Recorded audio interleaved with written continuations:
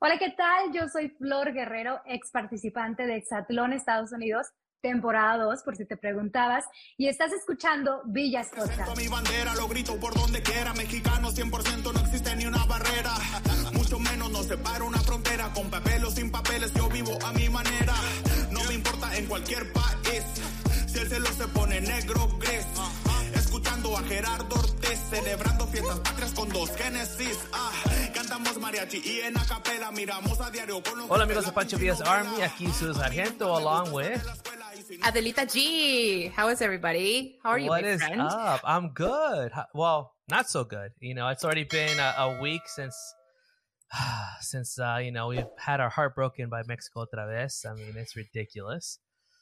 I know, G. Are you surviving? ¿Estás bien? I'm okay now. I mean, I can talk about it, but I was like very bitter. Like, don't talk to me right now.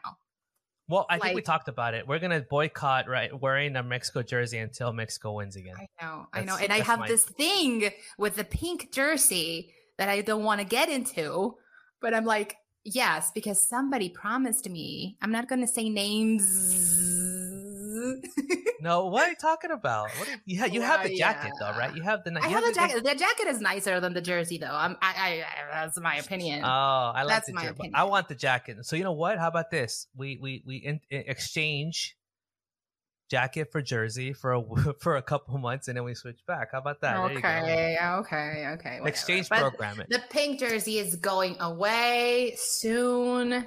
Somebody says some people are saying it's cursed. I don't know, but I just want the green jersey. Please bring the green jersey. I think it's gonna come back. It better come back, especially for sure. Qatar. Yeah, for sure. So we're still recovering. You know, it's been a week since you know the horrid horrid losses. But you know, Thanksgiving thumbnail face. I know. That's good. Let's do that. And you know, we just finished Thanksgiving here in the U.S. I know you don't celebrate that in Mexico, but hopefully you always eat well in Mexico. So it's like Thanksgiving all the time. All year long. Yes, exactly. And a lot of stuff to be thankful for. So yeah, I can cheat and say, hey, I'm celebrating you. Hey. Yeah, celebrating. I'm thankful for all of you, but yes. La Selección not so much right now. Until next year. Let's invite our guests. Vamos a nuestra invitada especial de hoy. So, Gabby, can you do us the honors and invite and welcome our guests? Our beautiful guest today. Hence, I'm wearing flowers today. She is ex participante de Hexatlón Estados Unidos, season 2. She's currently living in Mexico City. Hello, she's my neighbor. And we're very, very excited to welcome our very beautiful guest, Flor Guerrero, Flower Power. Hello. How are you? Hola, muy bien. Muchísimas gracias por tenerme aquí con ustedes, invitarme a Villas Podcast. Por fin se pudo hacer. Yay. Finalmente, yo comunicando, haciendo mensajes y me quedé, ojalá un día pueda leer mi mensaje y de repente me respondió, disculpa, me quedé, what? Yes. Es como parte de la chamba, como estar stalkeando y estar como, hey, are you available? Hey, ¿no? Es como parte de, y qué bueno, muchísimas gracias nuevamente por estar con nosotros. ¿Cómo estás? Súper bien, acostumbrándome al frío de la Ciudad de México. Ya tenía muchos años que no pasaba como frío, o sea, una temporada fría, porque estaba viviendo en la Florida anteriormente. Entonces, hace unos meses me vine para acá y, ¡ay no, qué frío! Tratando de acostumbrarme otra vez. Y apenas está empezando. Digo, yo que tengo toda la vida viviendo en la Ciudad de México, apenas está empezando. Yo creo que lo más frío lo encontramos por ahí de finales de diciembre, enero. Pero ya se está sintiendo. C doesn't know what we're talking about. Bring it over he here. has no idea about cold weather whatsoever. No, son como... ¿Dónde estás, sargento? Estoy en sunny Phoenix, Arizona. So, no, pero ahí hace frío también. No tanto, no como allá. I mean, lo más que hace frío sería como los 70s, 60s, maybe, high. So, en serio, yo me recuerdo cuando yo vivía en El Paso, o sea, se hacía un frío tremendo, tenías que salir a como quitarle el hielito a tu carro cuando ibas al trabajo, ¿En serio? a la escuela. En El Paso. Sí, horrible. Nunca en El empecé. I never Paso. thought that was the case, yeah. Y estábamos tan cerquitas, por eso yo pensé que también allá hace frío. No tanto, y ahorita creo que, ha sido un verano muy fuerte para nosotros, no teníamos mucha lluvia, so mejor eso es, no, hace como 80, 90 degrees the other day, so, no thank you. Por favor, tráeme lo que tienen ahí en la Ciudad de México, por favor, porque yo quiero ponerme una chamarra. Una chamarra. Oye, pero no frío como estaba ayer en Canadá.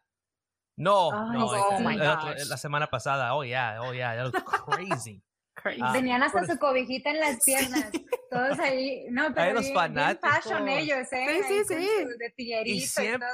Y siempre esos partidos, no sé si han notado, en los partidos siempre hay una pareja y es un mexicano con una local ahí, ¿no? Había una canadiense ahí con una güerita con un mexicano también, ahí estaba, me quedé, estamos en todas partes, we find love everywhere. Sí. En todos lados. Pero Flor, dinos un poco de tu historia, ¿de dónde es originalmente? ¿Eres del Paso o dónde naciste? Y por favor, dinos tu historia hasta ahorita, sí, por favor. Pues bueno, a ver, ¿dónde comienzo? Bueno, nací en El Paso, Texas, sí, ahí en la frontera con Ciudad Juárez, Chihuahua. De hecho, en cuanto nazco, me mandan para Ciudad Juárez. O sea, literalmente crecí en Ciudad Juárez hasta los 15 años. A los 15 años me regreso a El Paso, Texas, y ahí estoy hasta los como 21, 22 años. Luego me mudo a la Florida, donde estuve 11 años. Ahí, bueno, pasaron un montón de eventos de 7 años tratando de ver qué iba a hacer con mi vida, buscando, o sea, mi propósito. En un momento de mi vida iba a ser enfermera, siempre no. Luego viene este evento que marcó mi vida, Exatlón Estados Unidos. Regreso y haz de cuenta que, pues, los deportes como que siempre me han movido muchísimo. Y se me metió la hormiguita de que quería estudiar comunicación, aprender más sobre los deportes. Y me puse a buscar ahí en Google una escuela y me salió el Centro de Capacitación Raúl del Campo, que está aquí en la Ciudad de México. Y haz de cuenta que yo nunca había visitado la ciudad, no tengo familia aquí en la ciudad, no conocía absolutamente nadie. Y pues bueno, dije, allá voy a estudiar y pues acá estoy, en la Ciudad de México. A seguir el sueño, Flor, sin duda alguna. Digo, si tienes la meta, tienes el propósito, si investigaste, digo, ahora estoy yo, si necesitas a alguien conocido en la Ciudad de México, aquí estamos. Muchas gracias. Pero nos quedamos mucho con esa parte, ¿no? Que perseguiste tu sueño, tu idea era, quiero estudiar comunicación, quiero dedicarme a tal cosa, entonces voy y persigo y veo, investigo dónde es donde necesito estar y aquí estás, ¿no? Así es. Yo creo que lo más importante es pues buscar ese propósito, lo que te hace feliz, lo que te llena y no importa qué, aviéntate. Por supuesto. Y qué interesante, ¿verdad? Tú donde empezaste eso en El Paso, Juárez y luego la Florida, Miami. Ciudades muy diferentes, imagino, ¿verdad? De cultura, de comida, de la gente, porque mucha gente que conozco que vive en Florida, más que nada en Miami, hay diferentes, latinos del Caribe, ni comida que se trata, pero ahora ya estás en la Ciudad de México, donde es puro México, ¿verdad? Son de México. todo. Puro México. Sí. De hecho, sí, fue un choque cultural de llegar del Paso, donde, bueno, Juárez y El Paso nada que ver con Ciudad de México, es totalmente otra cosa, estás en la frontera, se habla Spanglish muchísimo. Yeah. De hecho, mi español nada que ver, pues, al español que tengo ahora en este momento, al de hace 3 años. Llego a la Florida y bien lo mencionas, hay gente colombiana, venezolana, hondureños, ecuatorianos, cubanos, de todas partes, donde cuando yo estaba en El Paso pues solamente vivía con americanos o con mexicanos. Entonces sí fue como que un choque, ya me adapté, de hecho se me pegó mucho el acento colombiano y eso ha sido uno de mis como retos de tratar de, le dicen que el acento neutro, pero tratar de hablar pues mejor el español, o sea, mejorarlo. mejorarlo. Es lo que yo tengo que hacer. So, ya, cualquier tip que tienes, porque ya no quiero que me digan, lo hablas mucho. Me quedo, pues, ok, well, I'm going to try my best. Es práctica. Digo, al final sí. somos mexicanos y lo traemos. Digo, Flor, hablas perfecto. Digo, yo nunca hubiera imaginado que hace 3 años tenías otro tipo de acento. Y es más, ni siquiera percibo el colombiano. O sea, te escucho neutral. Pero es práctica, como yo le digo así, digo, vamos a hablar en español, le digo, vamos a hablar en español y vamos a practicar así como yo le digo a él, digo, vamos a hablar en inglés para también yo practicar, ¿no?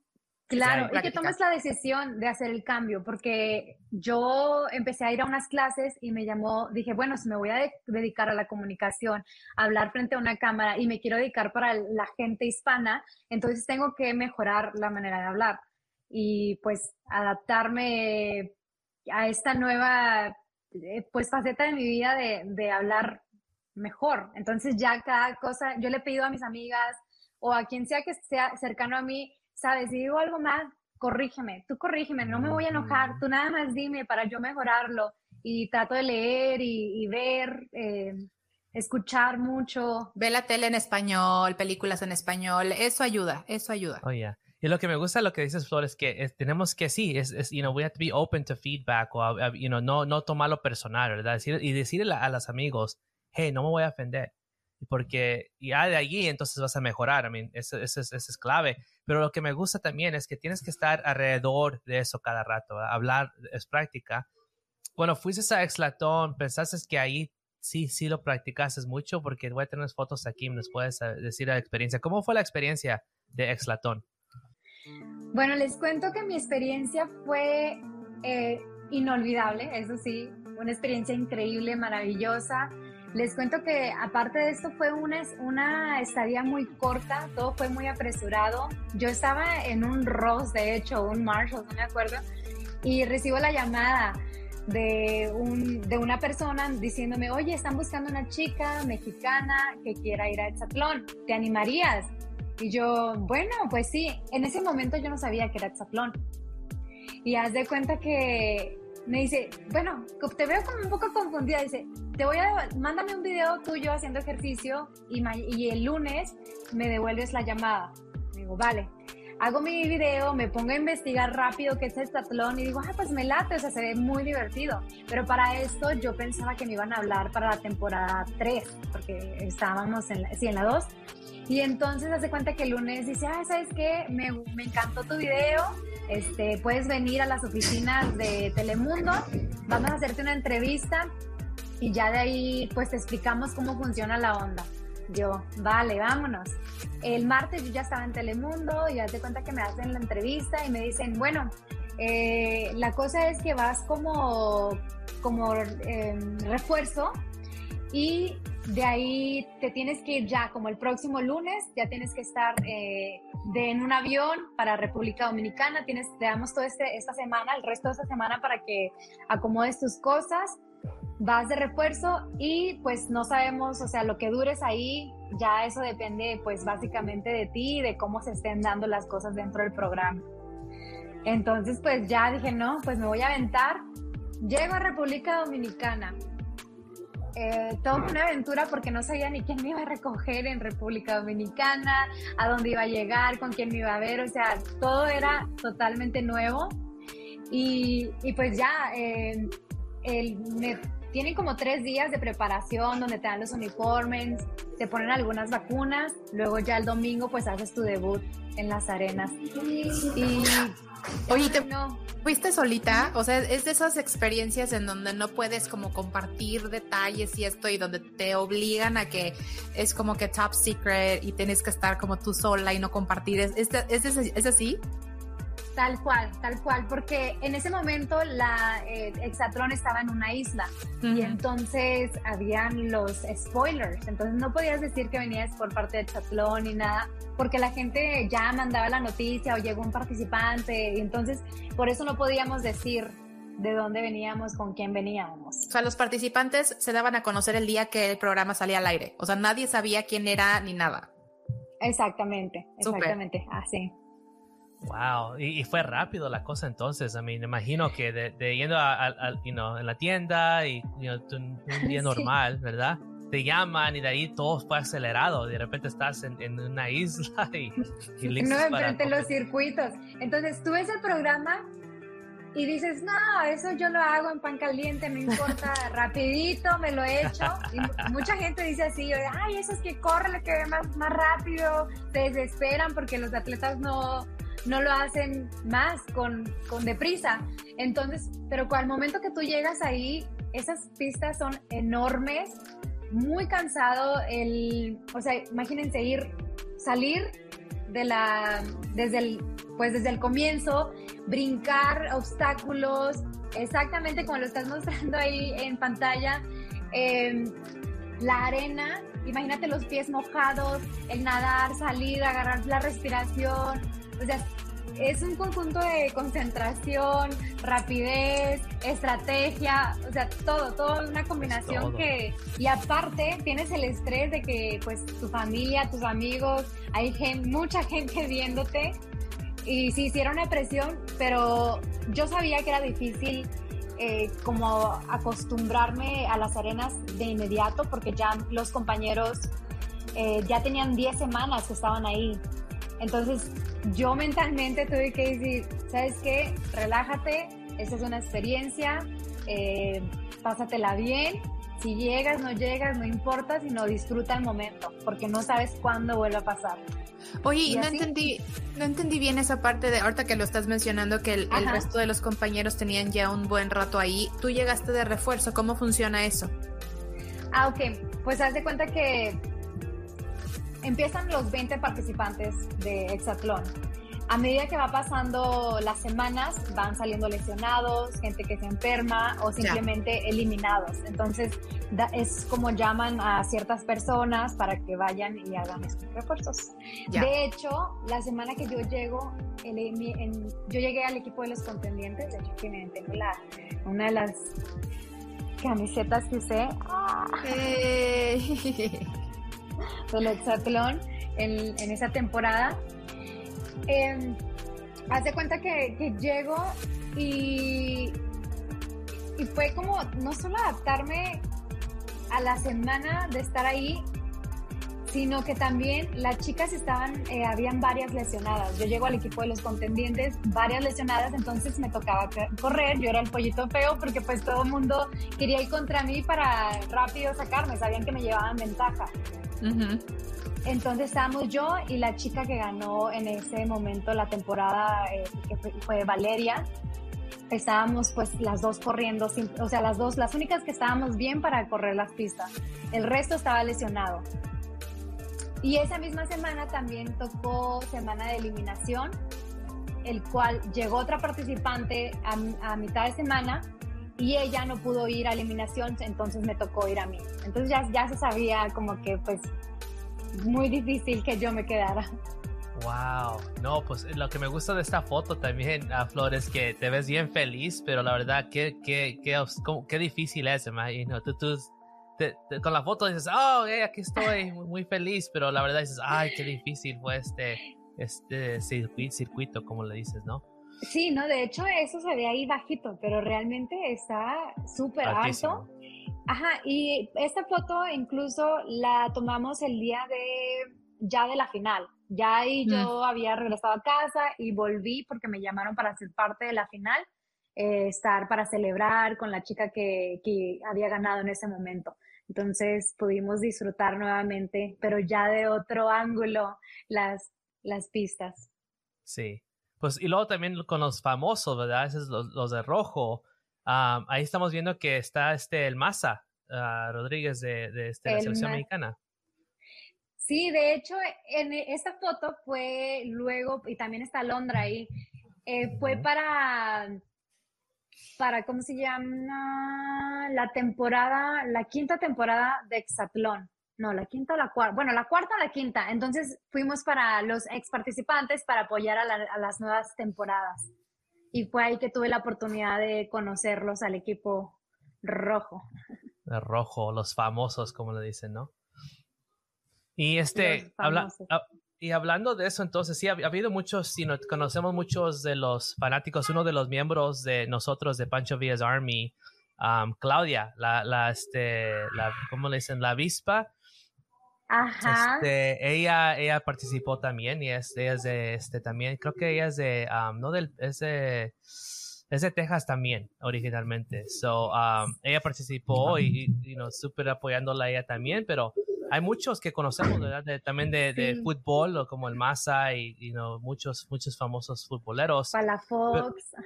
Palafox, que acaba de ganar esta temporada, ¿verdad? Y ojalá pronto la podemos tener también. Estaría increíble. ¿Cómo es, conocer a esos famosos como los jugadores? Como te gusta el fútbol también, ¿no? ¿Sigues a la selección?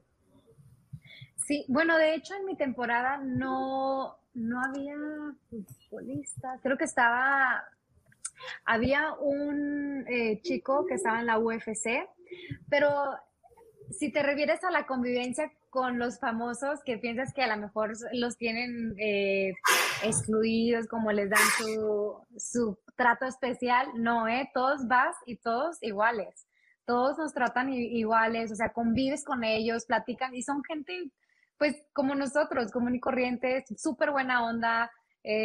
La verdad, yo no tuve ninguna mala experiencia de que decirte, ay, no, está de payaso, no me habló, no, todos, o sea, se portaron súper bien.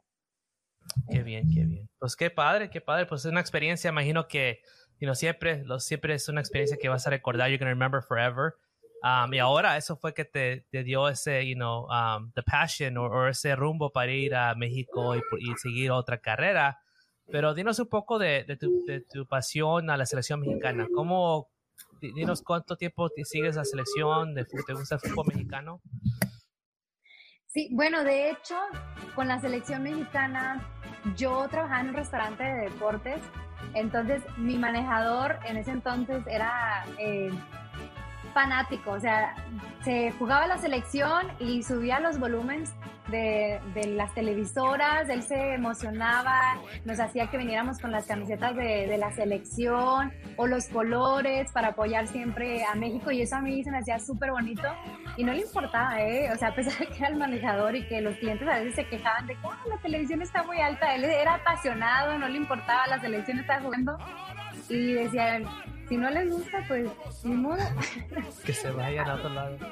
Casi, pero desde ahí como que los mundiales, me tocó el mundial del 2010 en ese entonces, híjole, se vivía una pasión, la gente gritando, las filas de gente para entrar al restaurante desde las 8 de la mañana, o sea, de hecho esos días nos tocaba abrir muy temprano y desde ahí empecé como que wow, me encanta cómo se vive en los mundiales, cómo la gente apoya a un equipo, o sea, a jugadores que ni siquiera conocen, que solamente los ves en televisión, y para mí eso fue una experiencia muy bonita.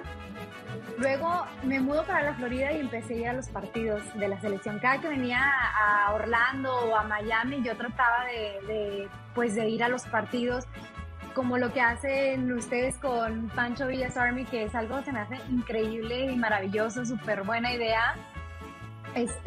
Porque uno busca salir de ahí y ver con quién voy a ir al ver el partido, vivir esta emoción, y aunque cuando llegas al estadio, pues todo el mundo se junta para celebrar este momento.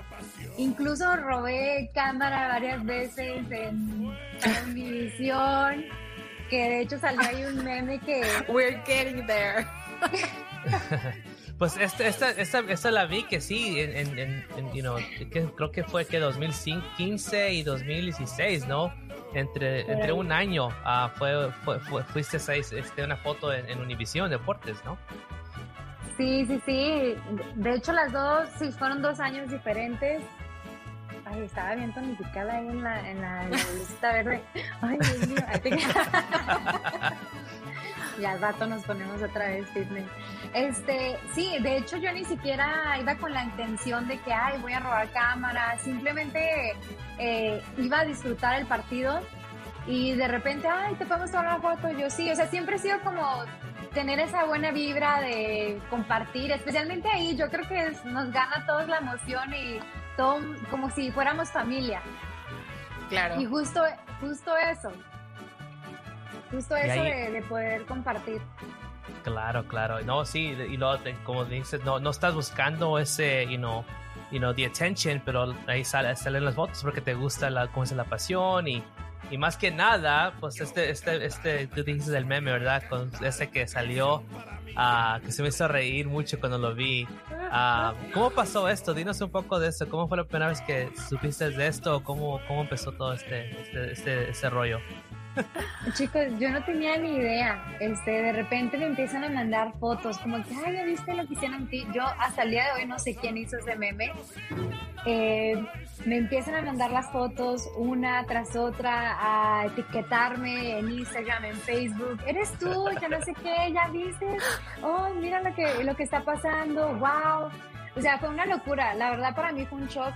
Yo no lo hice con ninguna intención de hacerle daño a la chica. Y es algo bien curioso. No, es algo bien curioso porque yo creo que uno lo hace por cotorreo, ¿no? O sea, que se les hace chistoso ver la foto y empiezan a hacer los memes, pero pues quizá uno no sabe cómo perjudica a la otra persona. Dio la casualidad de que la muchacha que está ahí en la fotografía es amiga de una amiga mía. O sea, mi amiga está en el medio, o sea, soy yo su amiga y ella también. Entonces, pues tanto fue, pues yo creo que lo psicológico de que le afectó a esta chica que se mandó a operar o sea, cambió su físico completamente. What? Oh my God. Completamente. Wow. A mí se ve súper bien, se ve muy bien la muchacha, pero o sea, a través de este meme, lo que la hizo cambiar completamente. El poder, O sea, sí, como que la bendición y la curse de social media, ¿no? O sea, el impacto tanto positivo como negativo que pueda tener, porque digo, como dices tú, pues no tuviste intención, fue alguien que tomó una fotografía, y que igual la chica ni siquiera estaba pensando que estabas ahí, o sea, quién sabe, ¿no? Y alguien se armó la historia y la telenovela del diálogo del meme, pero que al final llega a los ojos de ella y lo interpreta así, y ella lo interpreta como una situación negativa. Digo, qué lamentable. Digo, ahorita yo espero que ella esté feliz y contenta y realizada y lo que sea, pero pues qué feo, ¿no? Que una situación de esta te lleve a una decisión tan drástica. Uh-huh. Qué interesante. Pues, sí puede ser drástica, o sea, porque obviamente le afectó, pero a la vez, o sea, tú la ves y se ve súper bien, entonces pudo también ser algo positivo en su vida. Tanto yo porque soy amante del fitness, pero bueno, tuvo que pasar algo que para mí fue pues fuerte, o sea, porque yo me pongo en sus zapatos y digo, wow, o sea, sí tuvo que estar, o sea, psicológicamente algo que de verdad le pegó para haber hecho este cambio, que pues bueno, fue positivo, pero... Fue positivo al final, exacto, pero imagínate el shock inicial, ¿no? No sé qué hubiera pasado por su cabecita, pero pues bueno, ojalá que esté contenta. Claro, porque bueno, imagínate, yo recibiendo un montón de fotos y ella también, o sea, oye, esta eres tú, o sea, ¿entiendes? Es como que estuvo loquísimo, muy loco.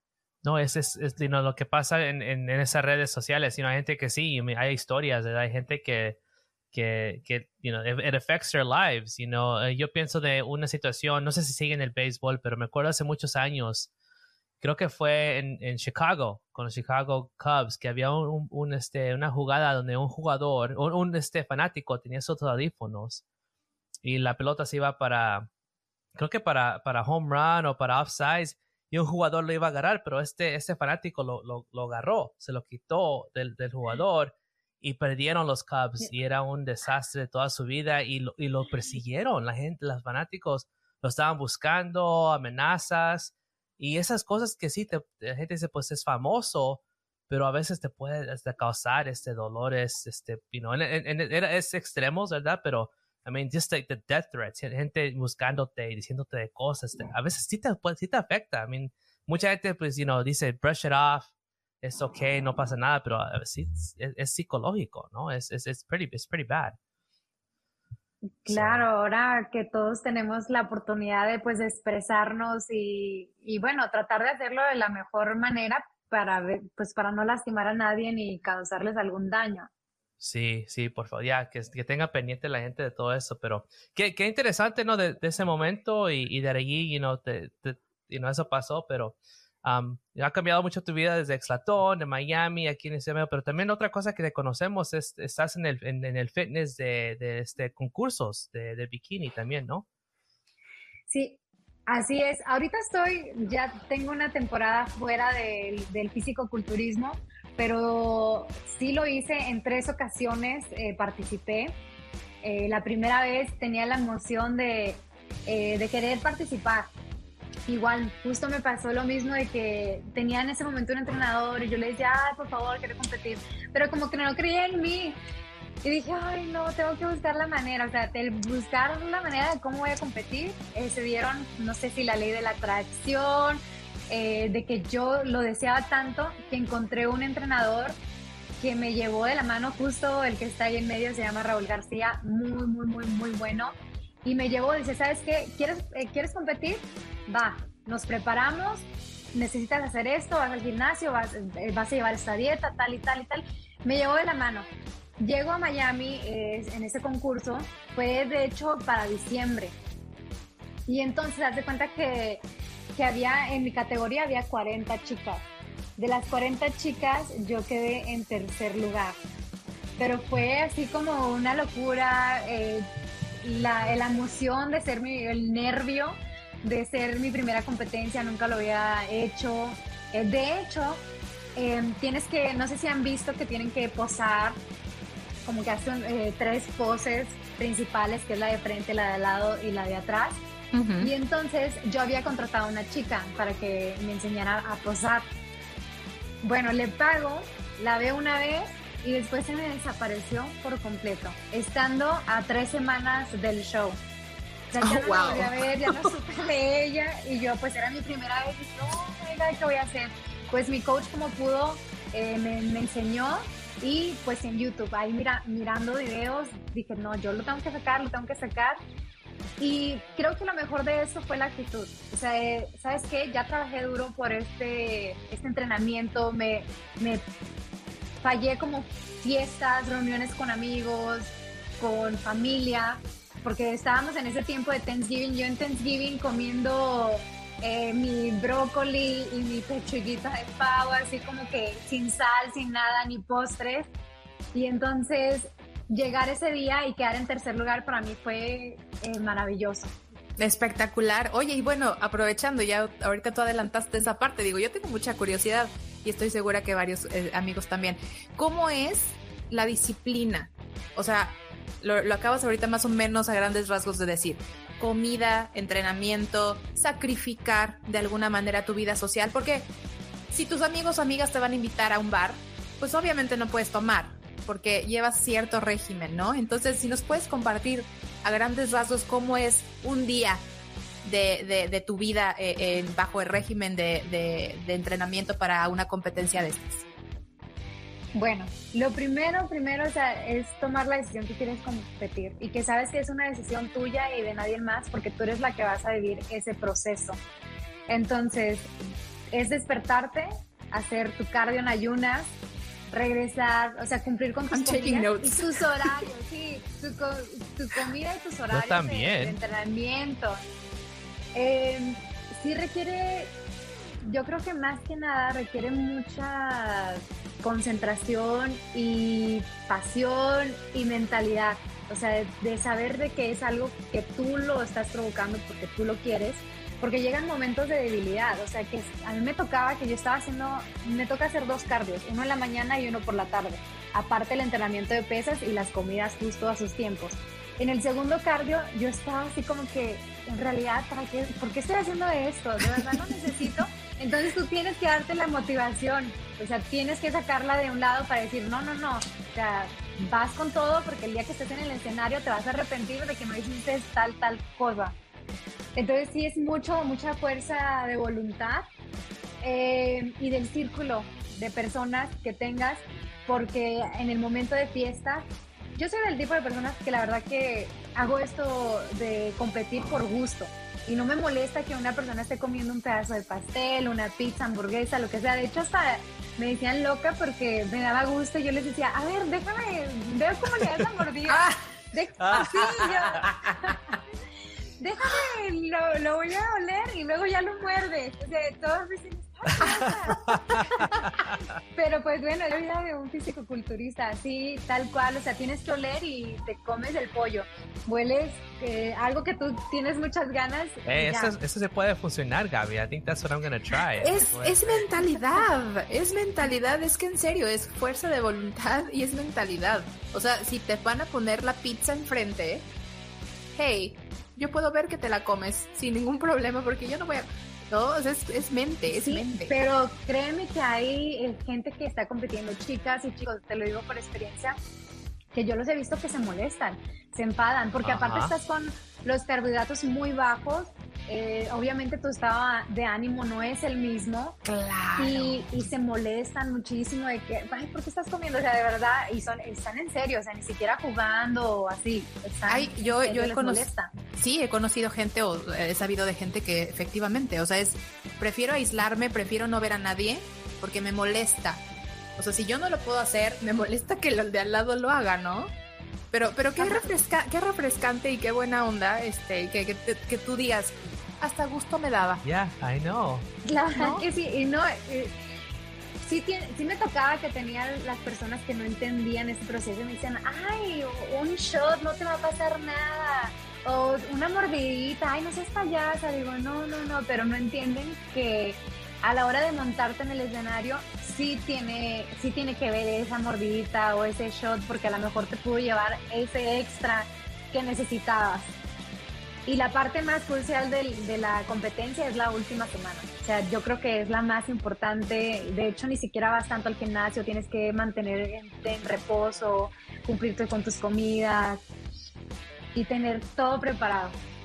Y bueno, obviamente no está de más, porque a lo mejor alguien puede estar, voy a hacer esto, voy a hacer aquello. Obviamente todo esto debe de ser bajo la supervisión de expertos, de tu coach, de un nutriólogo, de gente que sabe cómo llevar este tipo de procesos, porque de la noche a la mañana no puedes decir, screw it, no voy a comer carbohidratos y me voy a matar 3 horas en el gimnasio. O sea, tiene que ser, yo creo, paulatino y tiene que ser bajo una supervisión adecuada, ¿no? Claro, mucha gente tiene la creencia de que esas personas, o sea, los culturistas, no comen, y al contrario, nosotros comemos mucho, como 6 comidas, y estamos ahí, sí comemos carbohidratos, o sea, comemos todos los macronutrientes que necesitas para poder competir. Simplemente que tienes que ir de la mano de un nutriólogo que sepa cómo manejarte las comidas para que puedas llegar a la meta que tengas. Y sí, es súper importante tener el coach, el nutriólogo, bien lo mencionaba. No, es disciplina, es también paciencia, ¿no? Es que mucha gente, todos nosotros queremos algo rápido. Y no, por eso los comerciales, todo eso de la pastilla mágica y ponte esta faja y te va a hacer acá, es pura farsa, ¿no? Es mentira, es que la gente quiere todo fácil. Y no, again, congratulations, felicidades por eso, porque no es fácil, ¿verdad? Yo pienso también, yo soy un fanático de las películas y no sé si han visto Los Eternals todavía, pero uno de los actores es Kamal, es de Pakistán y era un comediante. Y cómo ha cambiado también. Muchos hablan de su físico, pero también lo mismo, hizo una entrevista y dijo lo mismo. ¿Sabes qué? Voy a ser franco con ustedes. Es muchas horas, es disciplina, es trabajo, y si mucha gente si quiere ser el nivel de nosotros, de los actores o de esos, es como un full-time job, no más solo part-time. Y es un estrés para tu cuerpo. O sea, yo por eso ahorita, en este momento estoy retirada del fisicoculturismo, más me mantengo en el fitness, haciendo ejercicio todos los días. Yeah. Pero he tenido la hormiguita de volver a competir, pero es la parte de pensar, digo, bueno, tengo que ponerme mucha mente, cuerpo, espíritu, porque sí pasa tu cuerpo por un estrés, o sea, lo estás reprimiendo a muchas cosas. Sí es fuerte, pero se puede. Si lo quieres, si lo deseas de todo corazón, puedes hacerlo. ¿Cómo cuánto tiempo tardas en prepararte para una competencia?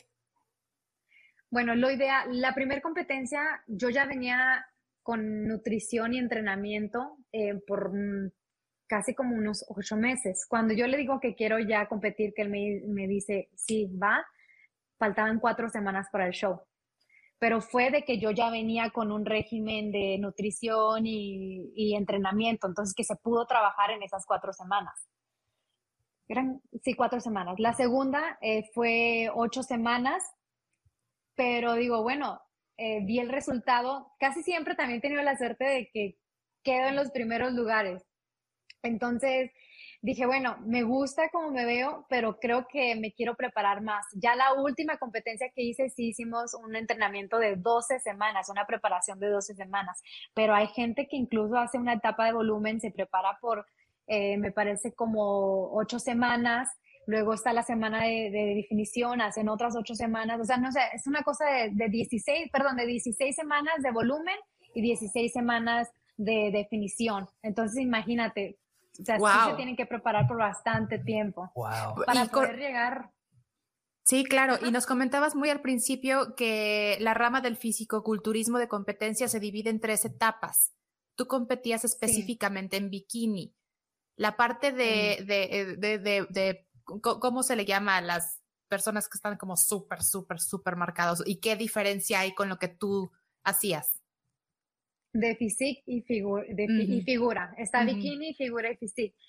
Bueno, la diferencia es la manera que entrenan, la manera de comer, pero tienen que pasar por el mismo proceso. Cardio 2 veces al día, entrenamiento, pues entrenan con más peso, tienen, no sé, a veces, dependiendo de cada coach, lo que te quiera poner y la meta también que tú tengas. Y hasta donde, o sea... En esa foto es diferente la de categoría, ¿verdad? Que la que está ahí contigo, ¿no? Porque ella se ve más definición muscular, ¿no? Más definición. De hecho, no me lo van a creer, pero ella tiene 50 años. I still have time. There's hope. Sí. There's hope for me. Sí. Tiene 50 años y ella estaba en la categoría de bikini de su edad, porque también vas por edades, por estaturas. Okay. Entonces, y ella, en esa ocasión ella ganó primer lugar. Wow, pero pues se ve súper bien. 50 años. So ese coach es buen coach, ¿eh? I mean, también. Sí, es súper bueno, es bien estricto. Yo creo que eso también tiene mucho que ver. O sea, pero eso ayuda, que ¿no? Disciplinado. Eso ayuda. Sí, es tener alguien que te, hold you accountable, ¿verdad? Pues es un coach, ¿verdad? Coach es lo que hacen, te ayudan a cumplir metas que típicamente no puedes hacerlo tú solo, ¿verdad? Te salen que te diga, ¿dónde estás? ¿Cómo estás? ¿Has hecho esto? Y tú, sí lo hice, ¿verdad? Ay, sí. No. Y luego para entrenar, no, hombre, o sea, te empujas hasta el límite, que tú dices, no, ya no puedo, y que sí puedes. Sí puedes, sí puedes. Aprieta. Aprieta. ¿Entrenabas de lunes a domingo? ¿Era toda la semana? Toda la semana, sí. Tienes que entrenar, bueno, de aquí hasta cuando ya se va acercando, como las 2 semanas vas disminuyendo tanto el agua como el entrenamiento, el cardio, pero por lo general el cardio sí se queda hasta el final, pero las pesas sí, al principio es de lunes a viernes, tienes que darle tu entrenamiento. De hecho, en ese entonces yo estaba viviendo en Orlando y él vivía en Miami para la primera competición. Y haz de cuenta que todo me lo mandaba en línea y me tocaba entrenar solita. Ya para las otras, pues tuve la oportunidad de poder entrenar con él ya físicamente. Wow. Pero sí fue como que todo un reto la primera competencia. Cuando se trata de comida y empezaste este régimen de ejercicio y nutrición, ¿cuál es la comida que es la comida que extrañaste más? ¿Verdad? Porque todos tenemos esa comida que no puedo dejar esto, o sea, no puedo dejar los tacos, o no puedo dejar los chicken wings, o la cerveza, o lo que sea. ¿Cuál era tu comida? Ay, la comida. Ay, en ese momento se te antoja todo, pero creo que a veces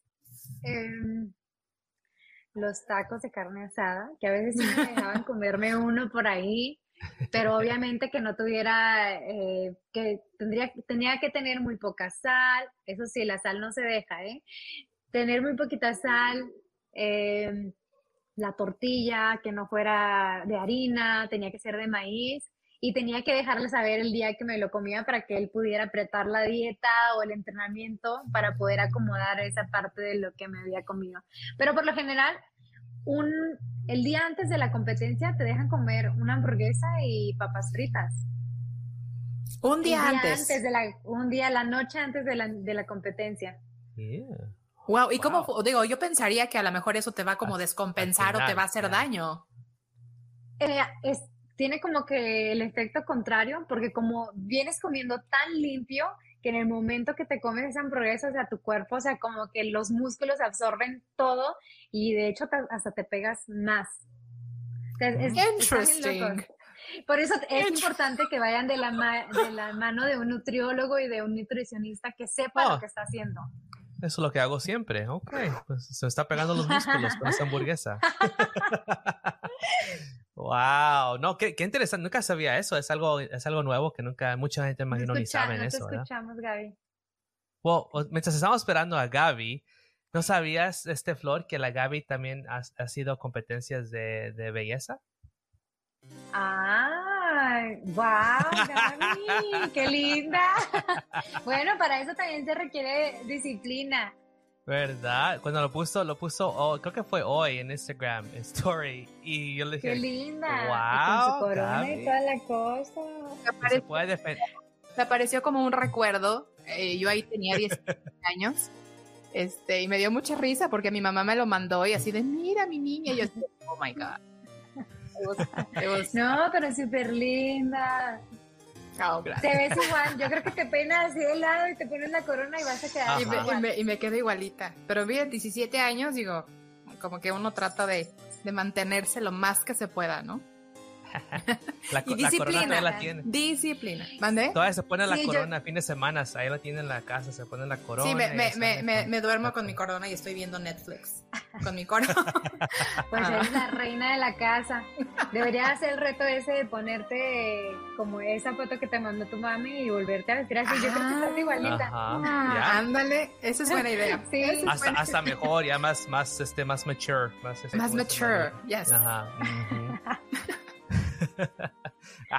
You know I had to put that in, right, G? I know.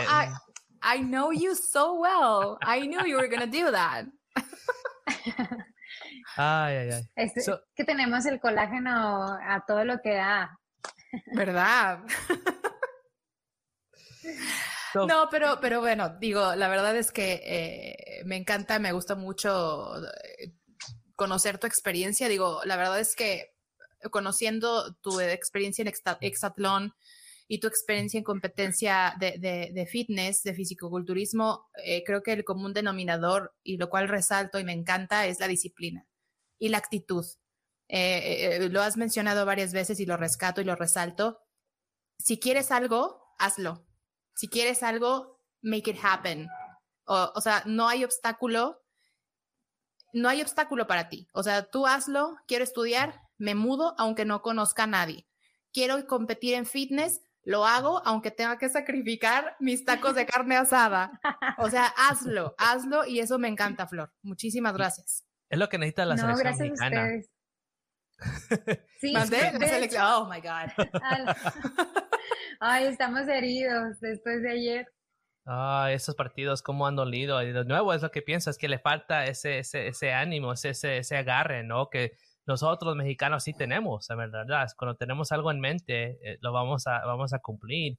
Y ahorita estás yendo a la escuela para una comunicación o como comunicóloga. ¿Cómo ha sido tu experiencia en este momento con ese rumbo? Ay, he aprendido muchísimo. De hecho, antes de mudarme a la ciudad, me habían ofrecido un trabajo dentro del deporte, pero honestamente siento como que no estaba lista, necesitaba prepararme, aprender más, y es justo lo que mencionaba Gaby. O sea, muchas veces uno deja las cosas para cuando pase. Ay, no, quiero hacer esto, no, pero me preparo cuando pase. O sea, no, tú síguete preparándote para cuando llegue la oportunidad, se encuentren y ya no te van a agarrar como decimos a veces, con los pantalones abajo. Ya por lo menos tienes algo, la mentalidad de, digamos que si en ese momento yo hubiera estado preparada, me lo hubiera agarrado, o sea, pero ya tenía yo algo detrás de mí de que me puedo defender. Entonces dije, ¿sabes qué? No voy a tomar la oportunidad, la voy a dejar para que alguien más la tome y yo me voy a preparar. para el momento que ya yo esté buscando algo o si la oportunidad me vuelve a encontrar, esté preparada.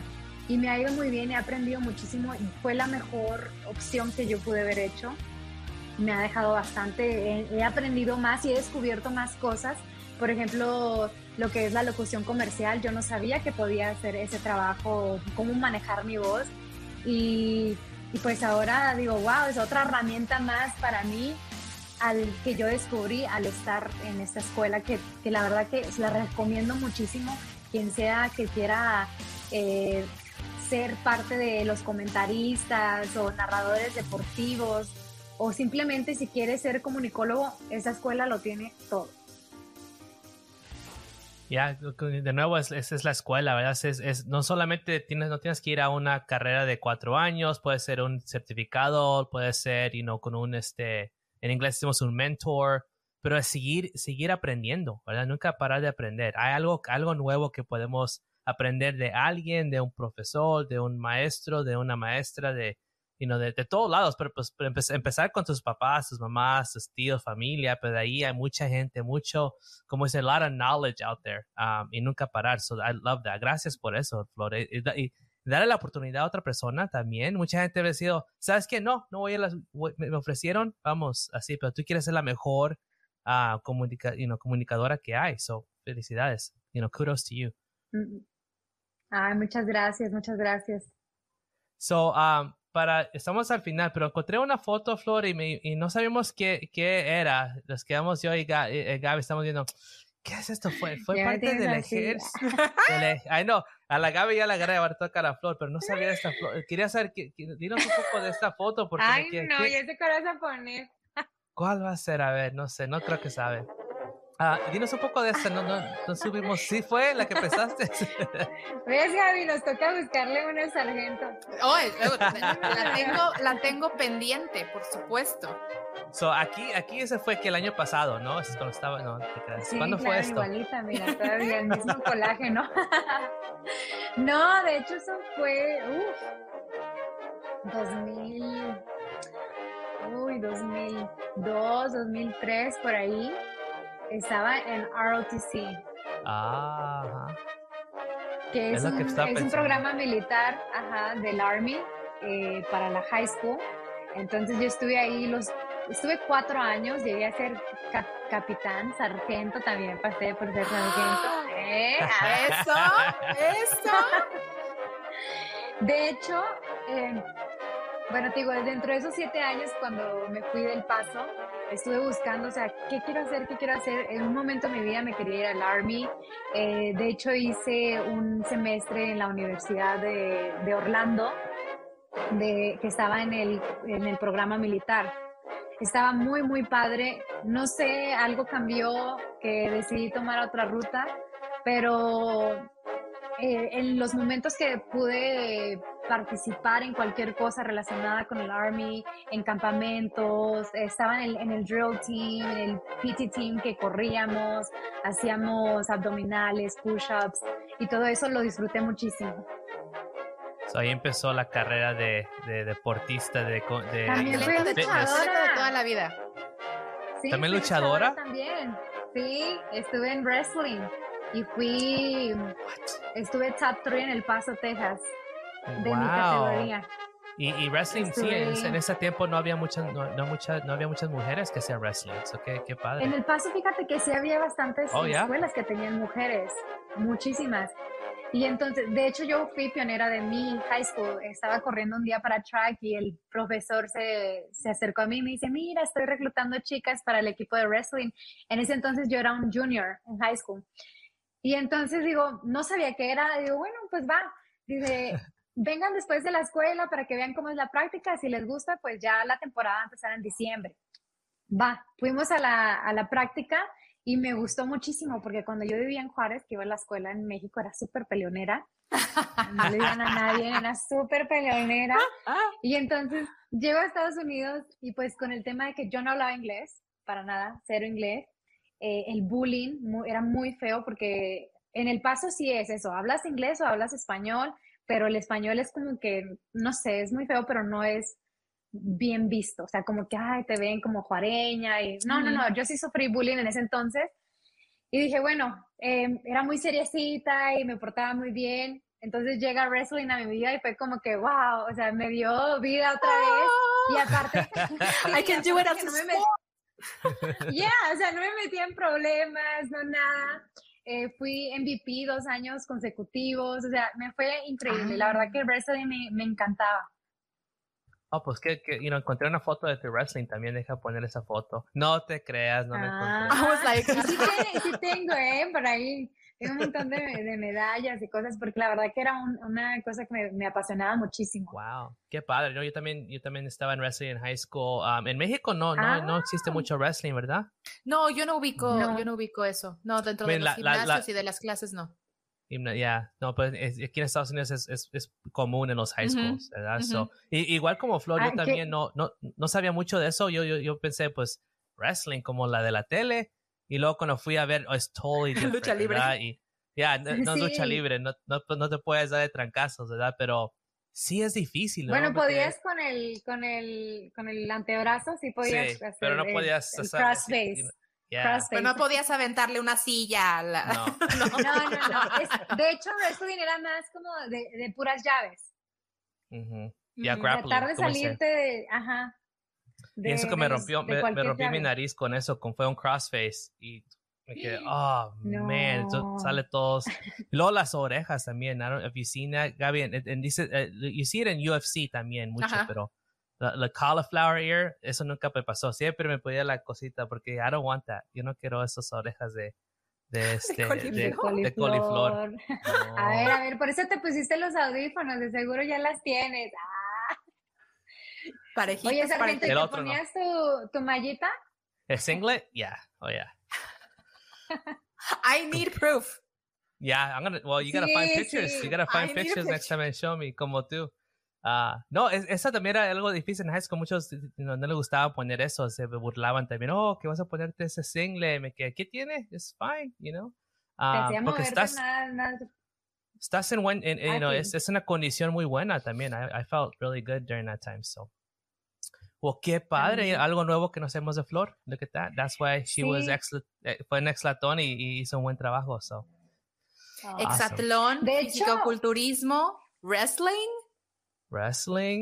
communications. Actriz, que es otra cosa que no sabían por ahí. Right. Con Adriana Barraza. Estuve con Adriana Barraza en su escuela en Miami. De hecho, tomé actuación porque quería ser como más fluida, perder la vergüenza, y me ayudó muchísimo. También descubrí como, no es por nada, pero soy buena actriz. Y me gusta, me apasiona muchísimo la actuación. También es otra cosa que me gustaría perseguir. Y siempre que tengo la oportunidad de tomar algún taller o lo que sea, yo ahí me apunto. Oh, yeah, qué bueno. Para no perder. Talento de todas partes, ¿verdad? Lo único que falta también es parte de la escuela de Harry Potter en Hogwarts. También tiene no te pues Flor, para cerrar, ¿tienes un proyecto o algo que quieres promover o mandar saludos a alguien para cerrar nuestro programa? Últimas palabras. Pues les quiero dar las gracias a ustedes por invitarme y tenerme en su programa Villas Podcast, que por fin se pudo hacer, y la verdad que me la pasé súper bien, la plática estuvo muy amena, y darle las gracias también a toda la gente que se reúne para seguir disfrutando de los partidos de la selección, ganen o pierdan, ahí siempre vamos a estar apoyándoles, y qué bonito que se puedan juntar en distintas partes de Estados Unidos, que es donde más se vive esta experiencia para la gente que no puede venir a México. Y ojalá y pronto me pueda reunir a uno de los partidos, no sé, ya sea en Qatar o en Estados Unidos, no sé. En marzo juegan otra vez acá, porque los primeros 2 partidos son a puerta cerrada. Sí. Pero en marzo, tengo entendido, me dijo por ahí un pajarito que le dicen coronel, que van a venir algunos elementos de PVA, entonces podemos hacer un gathering para el partido de marzo. Estaría genial. Sí, yo me apunto de una. Perfecto. Y pues muchísimas gracias, chicos. Gracias, Flor. Gracias por la invitación, por finalmente, ¿verdad? Hacer esto posible. Gaby, últimas palabras para cerrar. Pues de nuevo, creo que ya se lo dije hace ratito, Flor, qué gusto conocerte en esa faceta completa de atleta, como mujer, como persona, como profesionista, como futura colega. Yo también soy comunicóloga, entonces me da muchísimo gusto poder compartir tu experiencia con todos nuestra audiencia de PBA, esa perseverancia, esa disciplina, ese compromiso que tú tienes, yo creo que es valiosísimo y vale mucho la pena replicar, ¿no? Y para toda esa gente joven o incluso no tan joven como yo, que quieran todavía incursionar o hacer algo, no es tarde. O sea, lo que sobra es tiempo. Yo creo que lo importante es tener las ganas y tener el empuje para poder hacerlo. Nada nos debería detener. De nuevo, muchísimas gracias. Te agradezco mucho tu tiempo y que hayas compartido estos momentos con nosotros, hacer un poquito de tu tiempo para estar acá con nosotros, y espero podamos tener la oportunidad de conocernos pronto. Ay, ojalá y sí, ya que somos vecinas. ¿Verdad? Gracias. Este mundo dicen, es muy pequeño. Nunca sabes cuándo se vas a encontrar a alguien que conociste durante un podcast, durante un partido de fútbol o a lo mejor luchando una vez. Eras my counter, my enemy.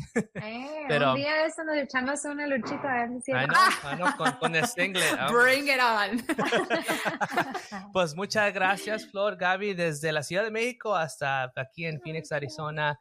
De nuevo, muchas gracias, el sargento y la Adelita G, signing off. Hasta luego. Voy a demostrar, Don Vicente, un chingón para cantar. Jimmy humilde, que historia para contar. Y hay un chingo de estrellas difícil para terminar. Y la banda norteño, nos enfiestamos. Son las 3 de la mañana y no paramos. La cerveza en la hielera la enfriamos. Y aunque lleguen los azules... Aquí es algo especial porque en el futuro lo que vas a hacer, vamos a decir, hey, estaba en nuestro programa, La Flor. Ella es súper famosa ahora. Exacto. Ya que estés en la UFC una película narrando por ahí o algo, no sé. No, una película. Oh, sí, la nueva superhéroe de Marvel. Vas a hacer algo especial. Sí, le voy a bajar el trabajo a Salma Hayek. A Salma Hayek. Ellos... No te Awesome. creas, no.